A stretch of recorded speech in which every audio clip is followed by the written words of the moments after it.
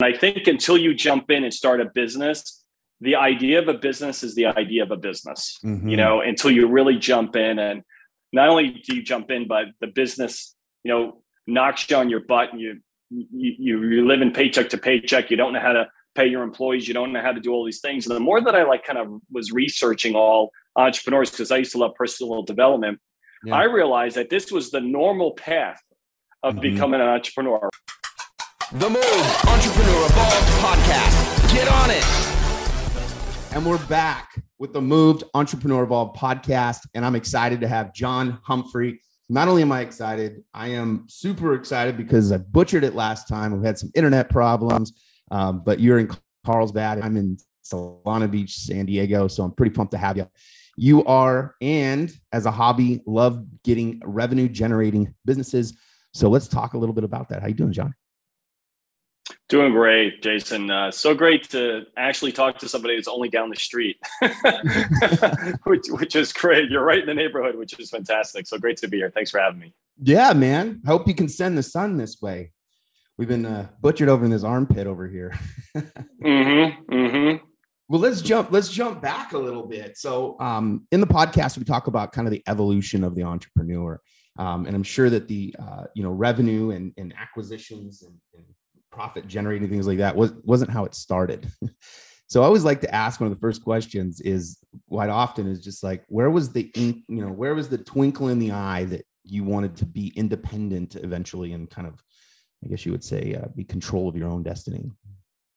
Yeah, great question. Great question. High school, and you're like, I'm a leader. Like, where did there's? Well, I'll tell you. I'll tell you just the 30,000 foot view. I went to college. I went to Boston University, and I was pre-dental there. I was like thinking I was going to be a dentist, and went through college, and I'm like halfway through my studies, and I'm going, I hate studying. I hate tests. I hate memorizing stuff. I hate being in school. Like I just hated it. I've always hated school. I've never been a fan of school. I just didn't mix with me. I was a pretty good student, probably an A and a B student, but it wasn't like my big thing. So I got out of college and said, what am I going to do with this biology degree? And people were like, well, listen, you're good at talking, and why don't you go into sales? So I went into medical device sales, and I started selling cardiovascular equipment to surgeons in New York City. That was like my first big gig. Yeah. And then I got recruited by other companies. And then I found myself working for a big company called IMS Health, which was a consulting company that tracked all the prescription data for the drug industry. And I used to negotiate $10, $20 million deals with, some of the biggest pharmaceutical companies in New Jersey. And I used to remember sitting in these rooms and negotiating these deals. And I used to say to myself, this is the stupidest thing I should be doing right now. I am so bored. It was so boring to me. And I just remember going what am I doing here? The only thing I wanted to do was sign a contract, rent a limo, and take everybody into the city to celebrate. That's the thing I love to do. Right. So I just had this, I grew up and my dad had his own business. So my dad never had a job. My dad always had his own company. He had a pharmaceutical, education company he had for years. And so I always saw him kind of having that lifestyle. And then, one thing led to another. My fiance and I were at the time, we were in New Jersey, we were living there, and we said, we got this instinct that we got this invitation to do this film project out in LA. It was an infomercial project. And we were really excited about it. I poured a ton of money into it. We came out to California, and that was the first jump into being an entrepreneur. Was I want to make a lot of money. I want to do my own thing. And so we had put in about $850,000 into a film project, a TV project. And we lost everything in the first 6 months of that project. And now I know why TV is so freaking expensive. And this was it. We had just got married, moved out to California, gonna fame and fortune out here in San Diego, and we lost everything in 6 months. And here we are. Did you fund that yourself? Part of it I funded, and part of it we had other people funding it. And so, but I was responsible for 800. I was 29. So I was $850,000 in liquid debt. It was the worst. It was the worst thing. And we had just gotten married. So we had quit our jobs. My wife was an executive with AT&T.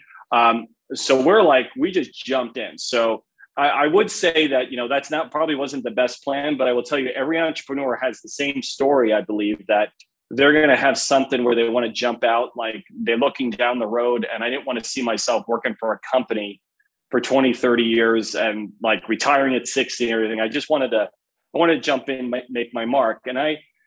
And when I jumped in, and that was a huge failure of ours. But what it did was it really made us very strong, because we actually got through that. We actually found somebody to buy out our debt. We made this deal, and 6 months after that, we were back to zero again, which was great. And the following year, we started cranking some money, and it was that kind of because we had to deal with such adversity. One, I got a very big appreciation for entrepreneurs, for business owners. The amount of stress and courage it takes to be an entrepreneur. And I know that in the United States, only 3% of Americans own a business. I mean, it's tiny. In Canada, it's only 1%. So when you look at that number and you go, why is it so small? I know why it's so small. It's freaking scary to be an entrepreneur if you're going to build a business. There's no safety net, especially if you have two members of your family that are entrepreneurs. Now you really don't have a safety net. But to me, I was like, that was where all the gold was. I wanted to do things on my terms. And so worked our way through. And that was kind of the first thing that jumped in. And then, like I said, then it just wasn't easier, but I understood the game.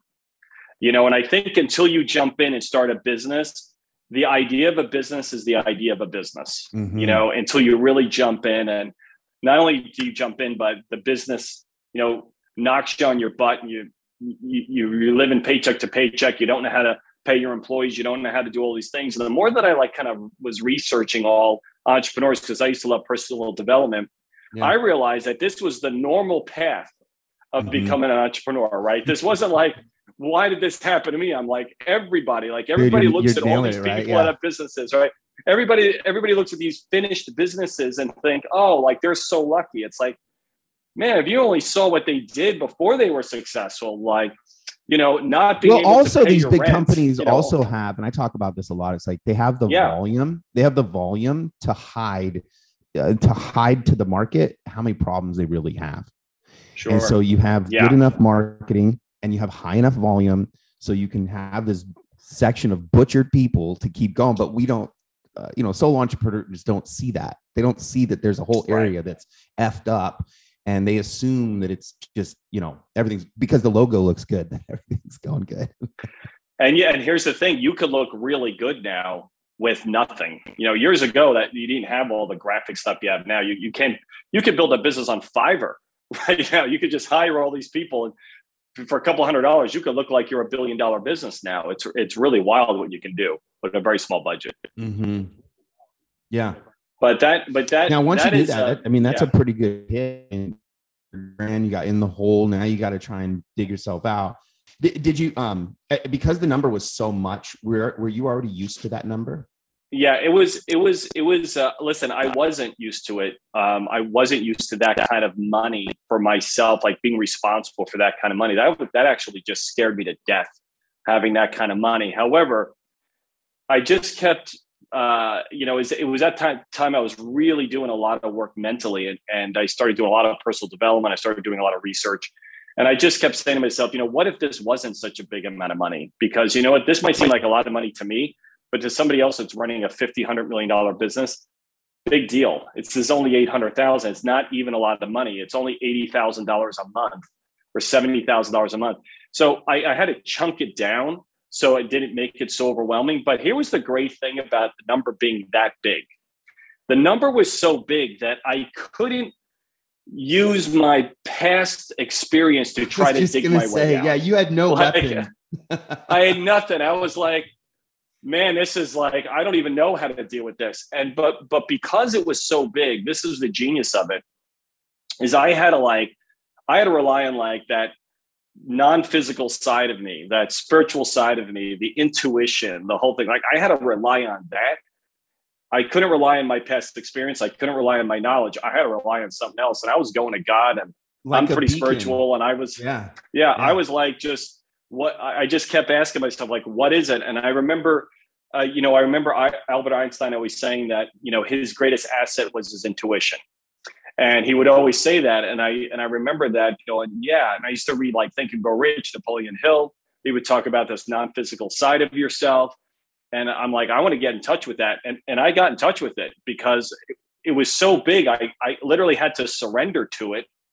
I couldn't come up with any answers. There was no answer in my toolbox. So I used to get quiet. I got into meditation and I used to just get quiet every day. And then eventually I started getting some insights, little nudges and ideas about things. And before you know it, 6 months later, I was speaking at an event. I was telling everybody this whole disaster story about this is what you don't want to do as an entrepreneur. Yeah. I had this whole warehouse full of product and I had this whole thing. And the guy comes to me up after the event. He says, I want to sit down with you and your wife. I said, okay. So we sit down and he goes, what are you in for this thing? I said, well, I got inventory, I got this liquid debt. He goes, I have this distribution company. And he goes, I think your product would really do well. He goes, how about I assume your debt? This was the whole deal. I didn't make any money. He just said, how about I assume I'll take over your payments. I'll take over your warehouse. I'll take over your inventory, but now it's my inventory. And I said, give me a minute. I got up with Michelle. I said, can you believe this is happening? I said, there's only 10 people in this room here. And this guy hears us and is hearing about the story. And long story short, that night we signed a deal and I was out of debt. Just came home that day. We went home after that little event. I said, I can't believe it. I said, God pulled off a miracle here. What did that night feel like? It was awesome. But, not only was it awesome, but we were sitting there. We had some friends over. Well, the best part is you didn't make any money, right? Like I didn't make any money, but I was like, I'm free now. I said, wow, this is crazy because I was making like payments on my credit cards and stuff. It was nuts. But the beauty of it was I went to God and I was like, I knew that was divine intervention because that was completely unexpected. But I got past the fear of it all and I got past the shame of it all. And I was actually talking to people and people were asking me like, tell me about your business. And I said, my business is in the toilet right now. I don't have anything. And I used to make this joke. I said, how many people think that, you can lose all your money? And they'd all raise their hand. And I go, I not only lost my money, I went past zero. I'm like way down there. I'm like so past zero. I wish I was at zero right now.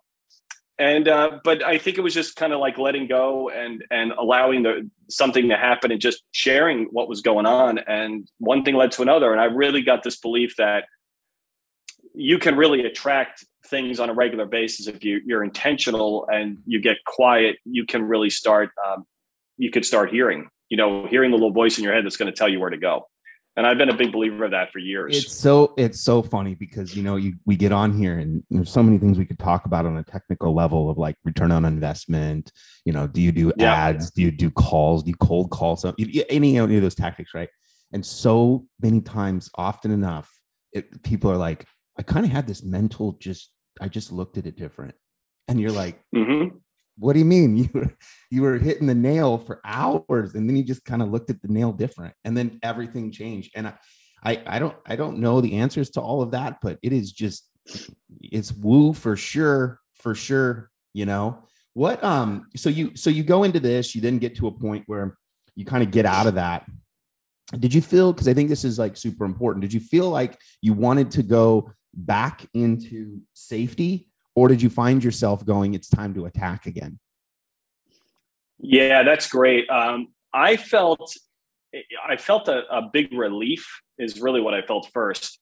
And what we just ended up doing after that is my wife and I started a consulting business after that. And that first year of consulting, I think we made like $450,000. And that was really a great, just out of the gate, going from zero and just, getting clients. And we were working with a lot of startup companies and mentoring them and getting them to do things and implementing systems.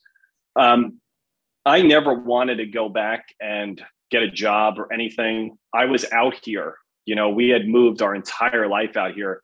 And so we were like, the more that we were in the game of being an entrepreneur, this was the most amazing thing.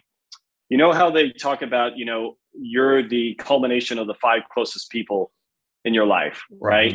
And when Michelle and I, when we were working for a company, all of our friends also worked for companies.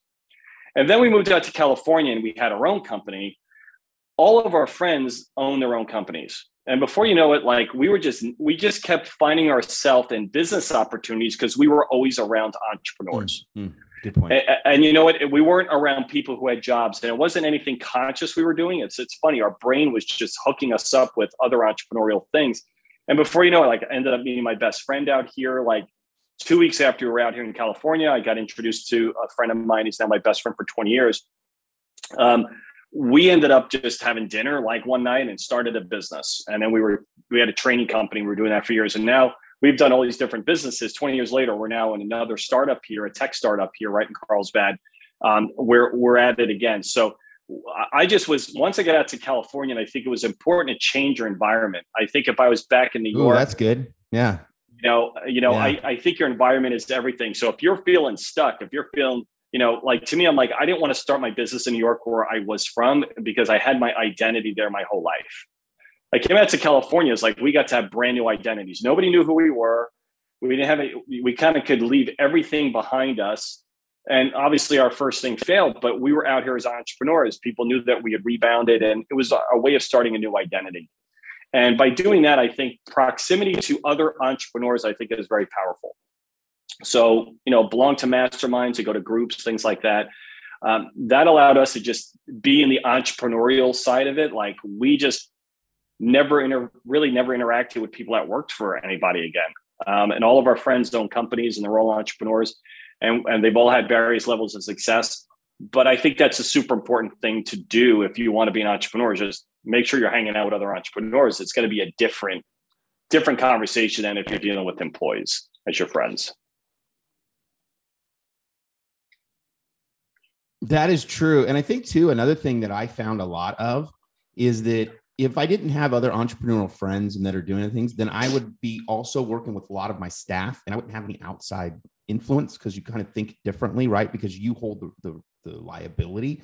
So no matter how much when you're with your staff, you still don't hold the bag because you got to make all the expenses and all that kind of stuff. It's true. When that went kind of the distance, then you said did some stuff. You were doing some stuff with golf, right? Yeah. So I've been working on a golf project for a number of years where, I always like I like lifestyle businesses. That's kind of what I like. I like things I like to be around like fun and stuff with people. And so I'm a golfer. I'm a big time golfer. So if you don't find me, doing other stuff, I'll be on a golf course, I'll hitting balls. And I just had an idea years ago that, hitting balls and practicing wasn't that fun. So I was like, I want to create a facility that could be fun. And so got some tech together, and we're developing these kind of like souped up driving ranges that'll have food and beverage. You can hang out, and there'll be pickleball there, and there's going to be, fun outdoor activities. And we're actually building something out in Arizona. Is going to be one of our first locations, and that's kind of like a food and beverage hospitality type business. And so that's been kind of a labor of love for me for a number of years because it's very expensive to put it together. And then COVID happened and everything. But yeah, golf and pickleball are probably the two things that I do the most in terms of activities. And so I put it into a business. So it's going to be called the Pickle Up Club. Pickle Up Club. That's so good. Pickle Up Club. Yeah. Yeah. So it should be a lot of fun. So going to like where this kind of transitioned is that you like to finding revenue generating businesses. So when you do that, do you like it at the startup phase, or do you like it at the running phase and then pivot? Because I think that one thing, because I bought businesses before and then had to get out of them, and then had my own. And there was times when I was like, I just wish I had this running machine, right? Because I don't have to go out there and, you become the blowhorn for a while compared to something you're either upselling them or trying to create other revenue. What do you? I mean, obviously the thing you just told me was a startup, but what do you like? Yeah, I like startups because I'm a very creative minded person. So I like the creativity. I get creativity, and the thing that I like to do is put a team together. I'm good at like putting the infrastructure with an idea. Buying businesses, I've never bought an established business. Just haven't done it yet. I've always done my own things. I know that's another skill set. So I just don't have that skill set yet in terms of buying an existing business. I'm always kind of building my own things. So, I mean, we're here in Carlsbad. This is a startup since October. So we're doing we're doing this new business with the IoT network and building this really cool real estate play, my buddy and I, and that's a complete startup. You know, we've done it. We've got funding. We're up and running, and these are just ideas. You know, so I like the creativity of having something from nothing. I think that just works for me because I like the creativity side of the business. Other people I know, all they do is buy businesses because they don't really even care what the business is. They're just like, as long as it's making money, there's an infrastructure around it. You know, they love that. They're not attached to the business. Yeah. I think I'm more romantic. I think I'm more romantically attached to businesses. That's for me. Something I can put my name on. Yeah. The question that I was asking is like, you know, you have these passion projects, but when it comes to like, do you like to build the asset or do you actually like to build it and get rid of it? Because that, you know, once you have that asset going, or do you like to even attach yourself to other companies for a certain amount of time, revenue generate, and then leave in percentages? What do you like to do? Yeah. Great question. I'm not so much into having stake in companies. I'm more into getting revenue from companies. So it's different because, you know, listen, I've owned a bunch of stock in a whole bunch of companies that didn't go anywhere.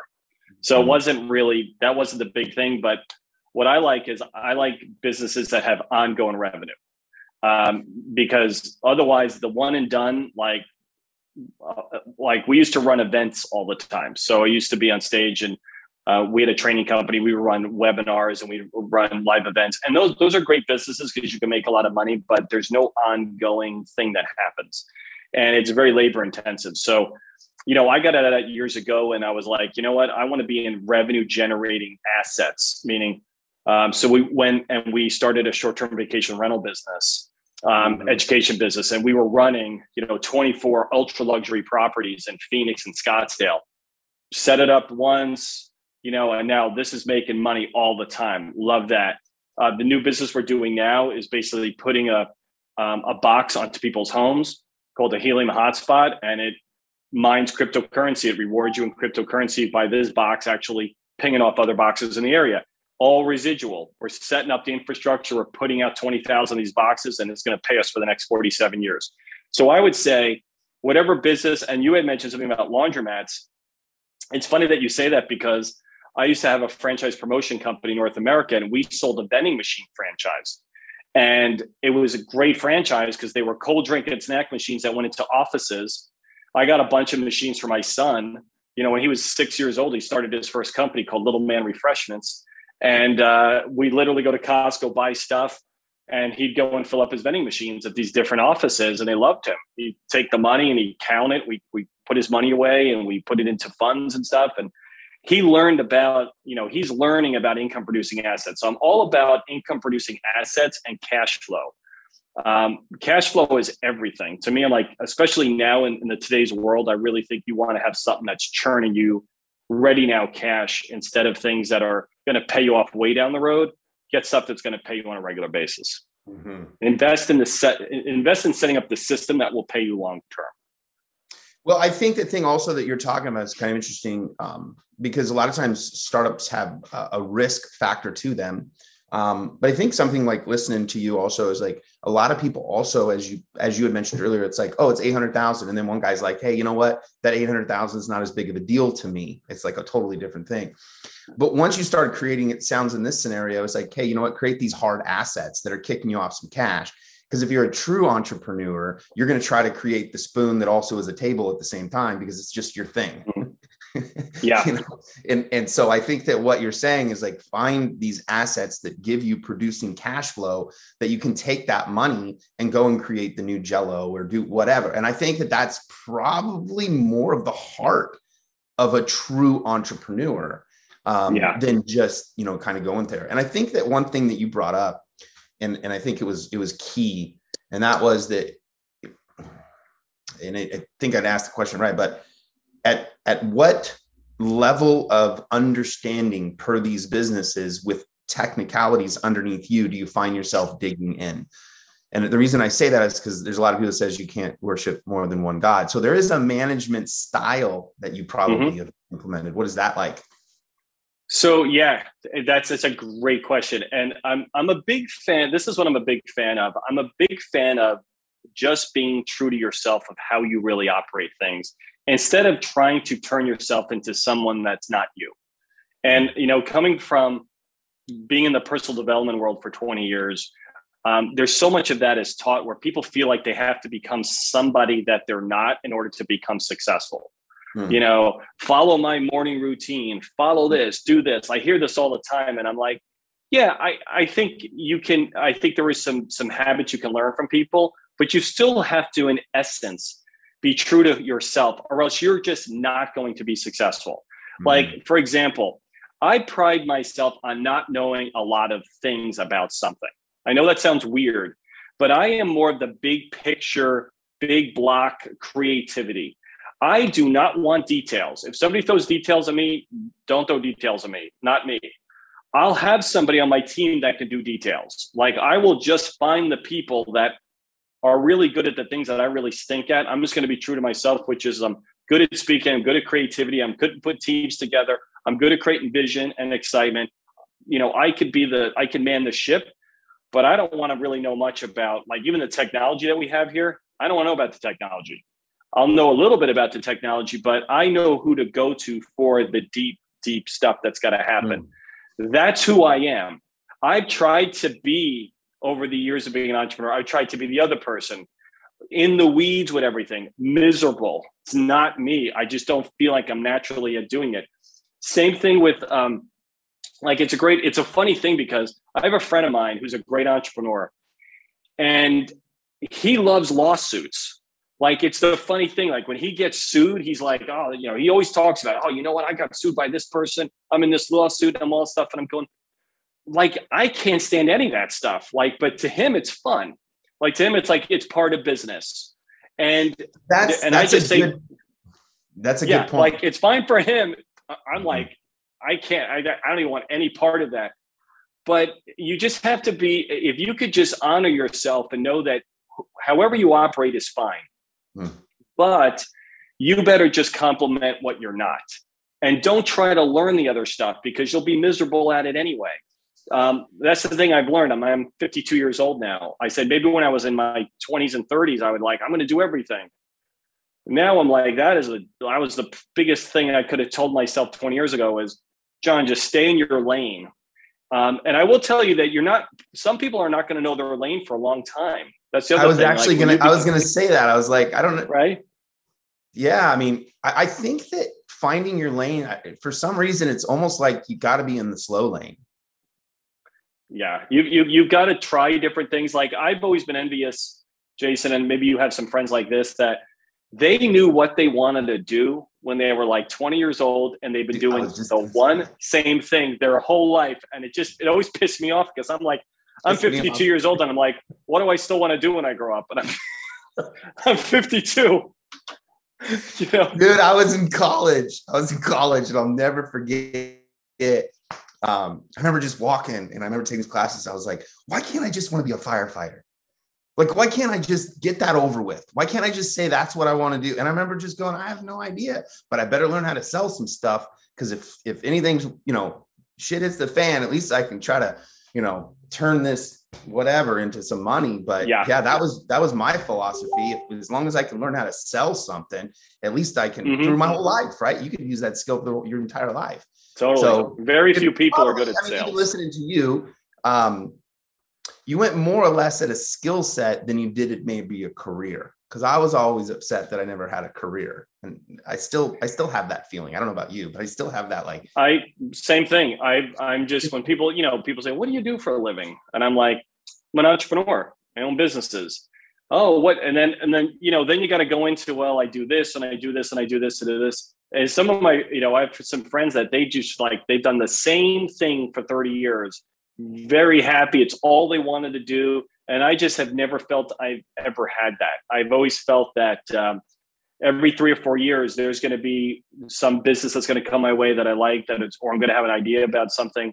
And that's the cool thing about being an entrepreneur. When you learn to be an entrepreneur, you're going to know that you're going to fail a lot, but you could always do it again. You could always get up and start it again. Mm-hmm. And that's a real freedom, being an entrepreneur, as opposed to being an employee that is always worrying about, oh, if I lose my job, I got to go find another job. And listen, I don't knock being an employee, because some people are just built to be employees, and that's fantastic. As long as everybody's happy, that's great.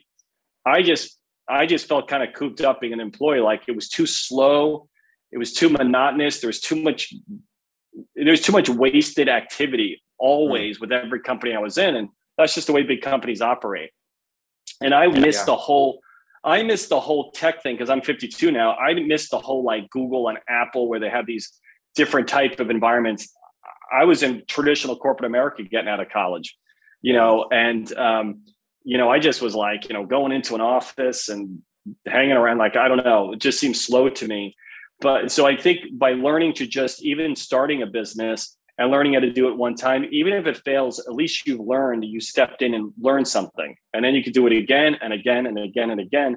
And most people aren't even going to be successful until they're in their 50s and 60s are going to be their biggest income earning years. It's not going to be 30s and 40s unless you're really good at a business really early on, and that's a statistic that I always kind of parade out, because at times you could feel like a loser starting these businesses and they don't go for 20 years.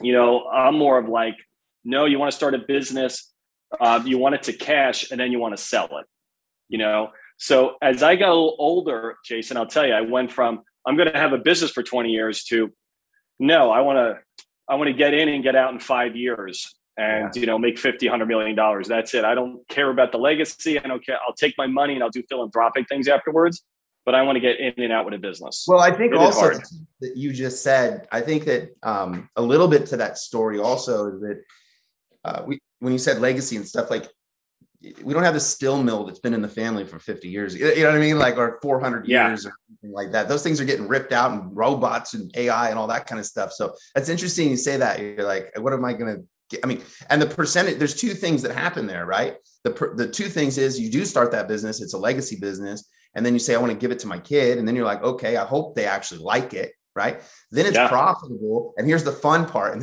this one gets me every time. They say generational wealth usually in the last 2 generations. Yeah, I can see it. I can see that. Because, it's the one thing to, I think the one thing you just do as a parent, as an entrepreneur, is you just want to inspire your kids to be entrepreneurs, or inspire them to go out and just be risk takers, and I grew up in New York, and none of my family were risk takers, but my father. My father was originally from Louisville, Kentucky. He went to New York when he was in his 20s. That's where he met my mom, who was his, the show Mad Men? Yeah.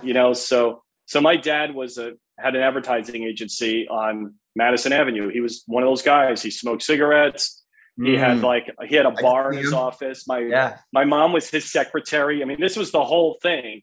And so my mom was very conservative. My dad was the risk taker. So when, I remember when I decided I was going to move out to California to start this business, I called my mom and dad, and it was the first time I heard my mom actually curse at me on the phone. She was angry, like, that I was leaving, because my mom's Italian. You don't leave the neighborhood. Leave the family.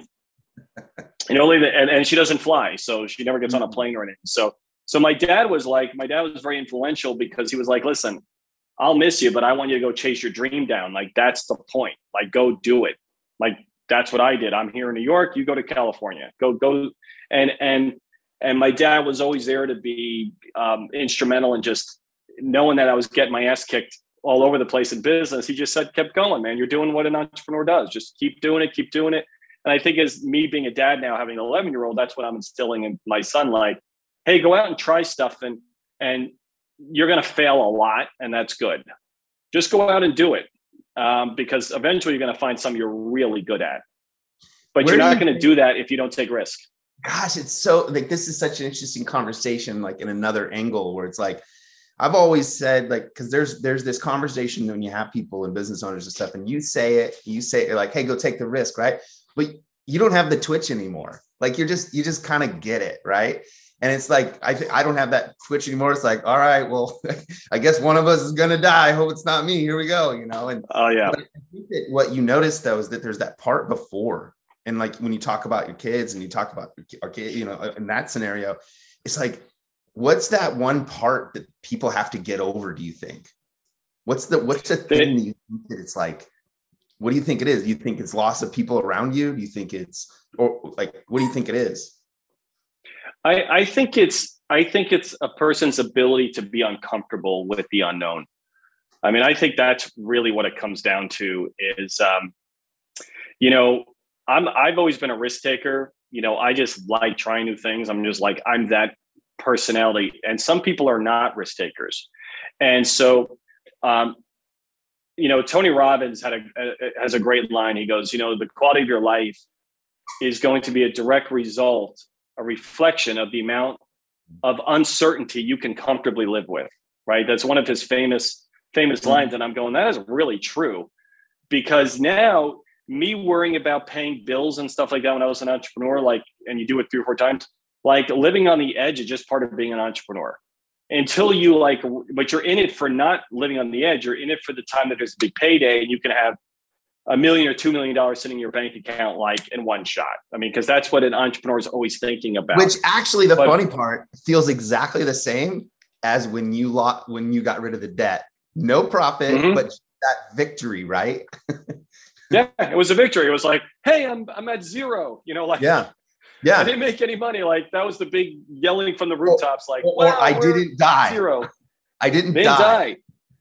And I think that's the other thing, by running lots of businesses and doing this and failing a lot and being successful and all sorts of things, is that you realize that this is just a game and you're bigger than the game. The game isn't bigger than you. You're bigger than the game. And you realize, like, yeah, until you have some level of success, it's hard. But once you have it, it's kind of like your mind is expanded, but now it can't go back. Like, so once you have that taste of success, you go, okay, I did it. I got money in the bank. I've done this. You know, I bought the car, bought the house, did all this stuff. You can do it over and over again. Even if you lose it, you're not afraid of it anymore. I think you know, this is what upsets me about politicians at times that seem to demonize businesses, you know, because they think it's so easy. Like, you have a business, you're rich, you have a business. That can't be further from the truth. I used to, and I know you being an entrepreneur, how many times did you sit there as an entrepreneur going, man, I should have just gotten a job. I would have made, they'll do it. I would have made great money. I used to think to myself all the time, I said, man, if I didn't leave, I would have been the CEO of my medical device company by now. I probably would have been making like $2 million a year, running a big company. And I would have been doing that for the last 30 years. I used to say that so many times to myself, going, what the hell am I doing? Like, I am butchering my whole life here. I am struggling my whole life here for what? And I used to think, I'm going, because you have the ability here in the United States to create something extraordinary for you and your family. And we live in this country that gives us the opportunity. You've seen what happened in the pandemic the last couple of years. Other free countries that are so-called free weren't really free. You know, we really got freedom here, and I'm the pro-business. Leave me alone. Let me make some money here, and let me, you know, have great customers, and let me do something big. And let me tell you, it's really, really hard. It's really hard to be an entrepreneur, but it's so worth it.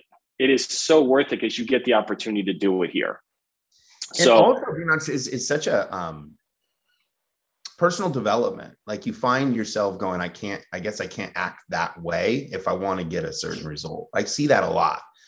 And then that's where like the change comes, right? Where you're like, okay, I got to try this. And then next thing you know, you're down another round. A quick question on, you have the golf, you don't have to drop all of it, but you know, you take in something like that. What is one of your thoughts on how to market that? Because I know immediately, you know, one of those the competition, right? Stop it. You have a dog over there? I got a boxer. Oh, cool. Yeah, I got a boxer. So, but what would be that, you know, you're going to go into a different area. You don't live there. You think about doing Arizona. What is one of the tactics of bringing those people? What is it called? Top Golf, obviously, is one of yours out in Phoenix. So would that be your competitor? Yeah. That's going to be, we're doing like a little bit different than that, but it's kind of like build it and they will come. And so I've assembled team and sports marketing agent. I put like, my thing is when you're putting a business together and you're going to roll something out, is that you want to roll out all aspects of everything, and you want to fill the departments of what's going to need, how to market it, what's your budget, all that stuff. And to me, it's like investing in the numbers. Invest in the numbers when you put a business together. Put a plan together that actually has numbers behind it, and it's not pie in the sky. So when we put our business plan together for the Pickle Up Club, I spent $15,000 with a company to help us do capital readiness documents, meaning really dive into the market research and how you're going to market, how you're going to do it, down to the napkin. Like the numbers tell the story. You don't really have a business until you have the numbers. You'll have an idea about something, and I think a lot of people have an idea about a business, but put the numbers, like spend time. If you stink at doing the numbers, get somebody that is good at numbers to put together the numbers for you, because that will set up everything of how much you're going to need. And then you can actually get you can work with a marketing company and says, great, I have this product, I'm going to market it. How much am I going to need to market it based on what I want to do? That all has to be really put out in a really methodical way in order to really create a business. Even if you're not raising capital, you want to run everything by numbers. I mean, Jerry and I were meeting right before this call. We have an event coming up for our STR education company. But before we do anything, what we do is thank you, Jessica. We actually put the numbers together for the event, like how many people are going to have, what are the costs, what does everybody want to make, how much marketing we want to spend on Facebook ads. So we actually always are putting budgets together to run a business. And I think if I was to say one smart thing that I do now that I didn't do when I started out, when I first started out, it was always about making money, but I had no idea about numbers. I just wanted to make money with a business, and that was not smart, and then I got smarter after that of doing everything by the numbers, because a lot of times the numbers don't work. Oh, to me, it's true. So it's basically what you're doing is you're trying to give yourself the most perfect situation. Correct. You're basically, one of the we always telling people when they're getting involved in short-term rentals with us and they want to get a short-term rental, we say, listen, the best deal you're going to get is the one that doesn't work. Because instead of falling in love with the house and like, oh, this is going to be a great house, we're going to make lots of money, it's like, we're going to put the numbers together. And a lot of times the numbers aren't going to work. So you walk away from the deal. You're emotionally disconnected from the house. Just run it by the numbers, and that'll tell the story. And that saves you a lot more headache down the road, instead of like, hey, let's just go for it anyway and hope we're making money, which I think a lot of early entrepreneurs do, because they're so anxious to get a business going. They're just going to get out the gate. And it's great to take action, but run the numbers. Run the numbers. When you say run the numbers, I think that a lot of people, and I know you threw out a number, you spend 15 grand to have someone to do it, but I think that I think that you're absolutely right. So I'm not saying it's not, but I think it's also like, for anybody listening to it, you can put these on the napkin too. Like, at least give yourself, give yourself like, hey, I think I'm going to need to, I think I'm going to need this kind of closing ratio. I'm going to need this many people. I'm going to need this. This is my expense. This is my run rate, right? How far can I go? And I think that you're right. It's like, try to really figure that out, and which allows you to know your price point a little bit so you can get over the hump.